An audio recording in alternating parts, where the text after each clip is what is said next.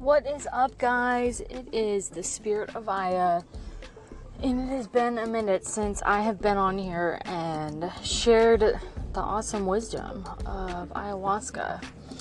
And it's a lot, to be really honest, so many things are happening, and it is amazing. I went to school for social work, and never did I ever think that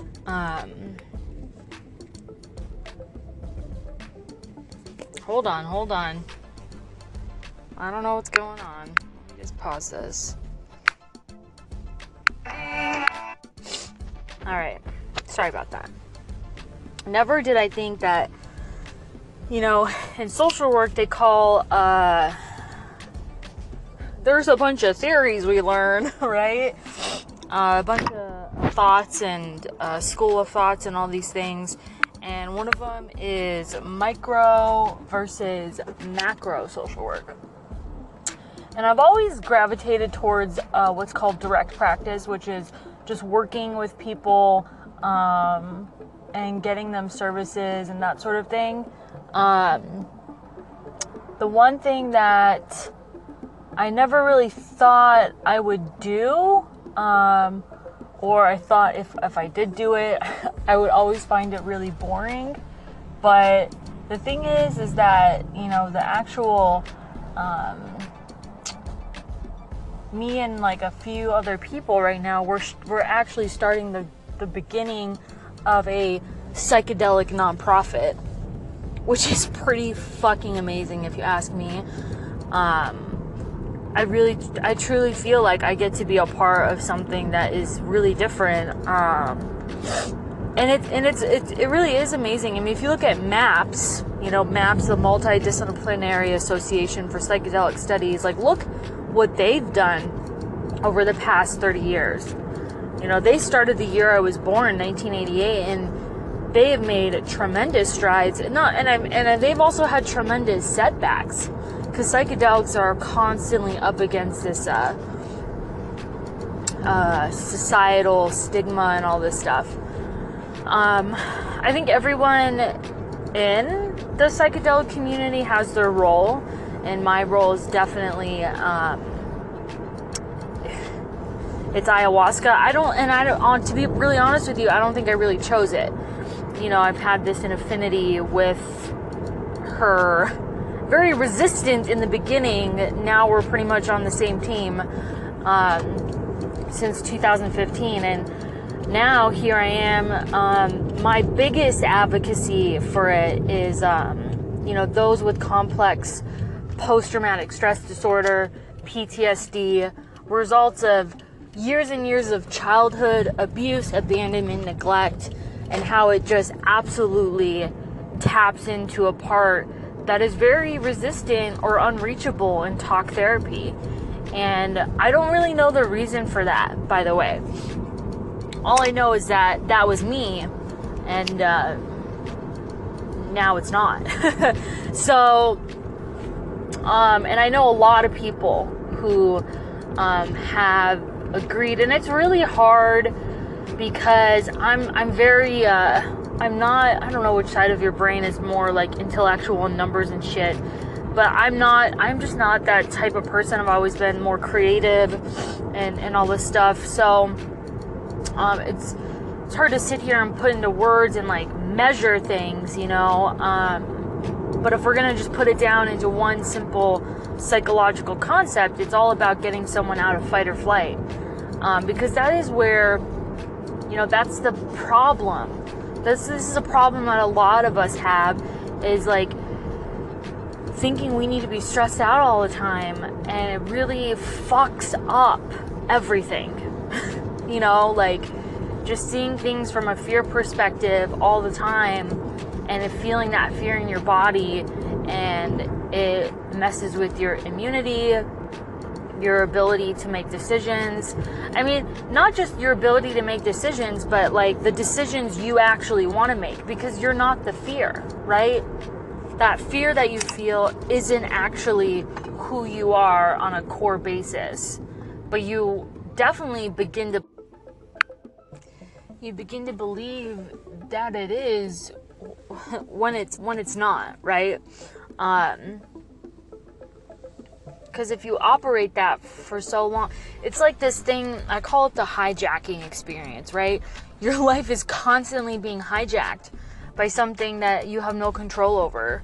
I also have referred to this as a tic-tac-toe life, right? In tic-tac-toe, there's only so many ways you can win, so many ways you can lose.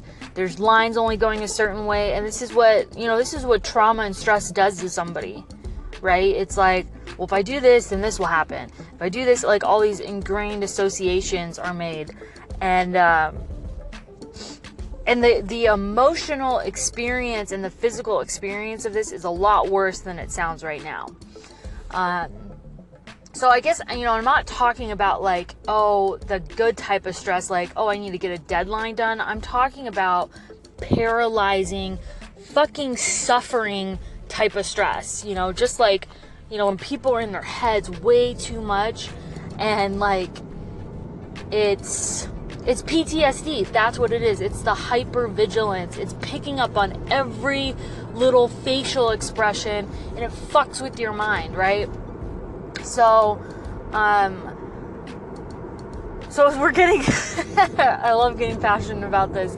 As I'm getting together with these people and we're coming up with this nonprofit, this is my goal with it, is to create a safe and healthy and beautiful pathway to somehow advocate for ayahuasca-assisted healing and make sure people who are going into this as an option for them that, you're preparing really well and you have people to go to afterwards, and kind of like the MDMA therapy structure, the whole thing, someone's not riding on MDMA, I think MDMA's done once out of 3 sessions, it's kind of like sandwiched, like no MDMA, then we do some MDMA, then we don't do MDMA.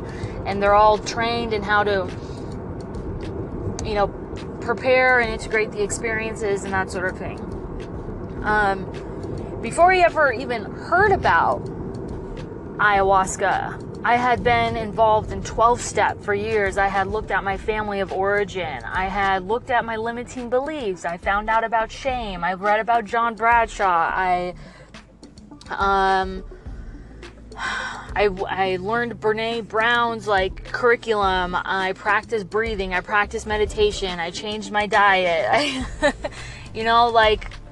I started doing EMDR. I did Reiki. I did hypnosis. This has just been my path as far as someone who has decided to help people heal.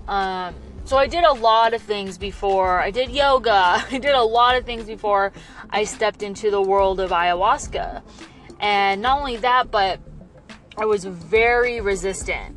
Very resistant. Someone had suggested it to me, and I was like, go fuck yourself. Because, and I can still remember to this day how judgmental I would be about people with psychedelics, because I remember I was at a party and someone was like,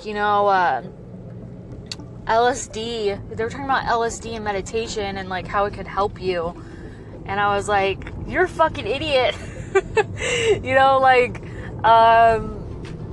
I was a purist, I was a purist, and I was like, yeah, that doesn't work, and I was very judgmental. And so anyway, my training as a human in life, my programming didn't let ayahuasca in for a long time.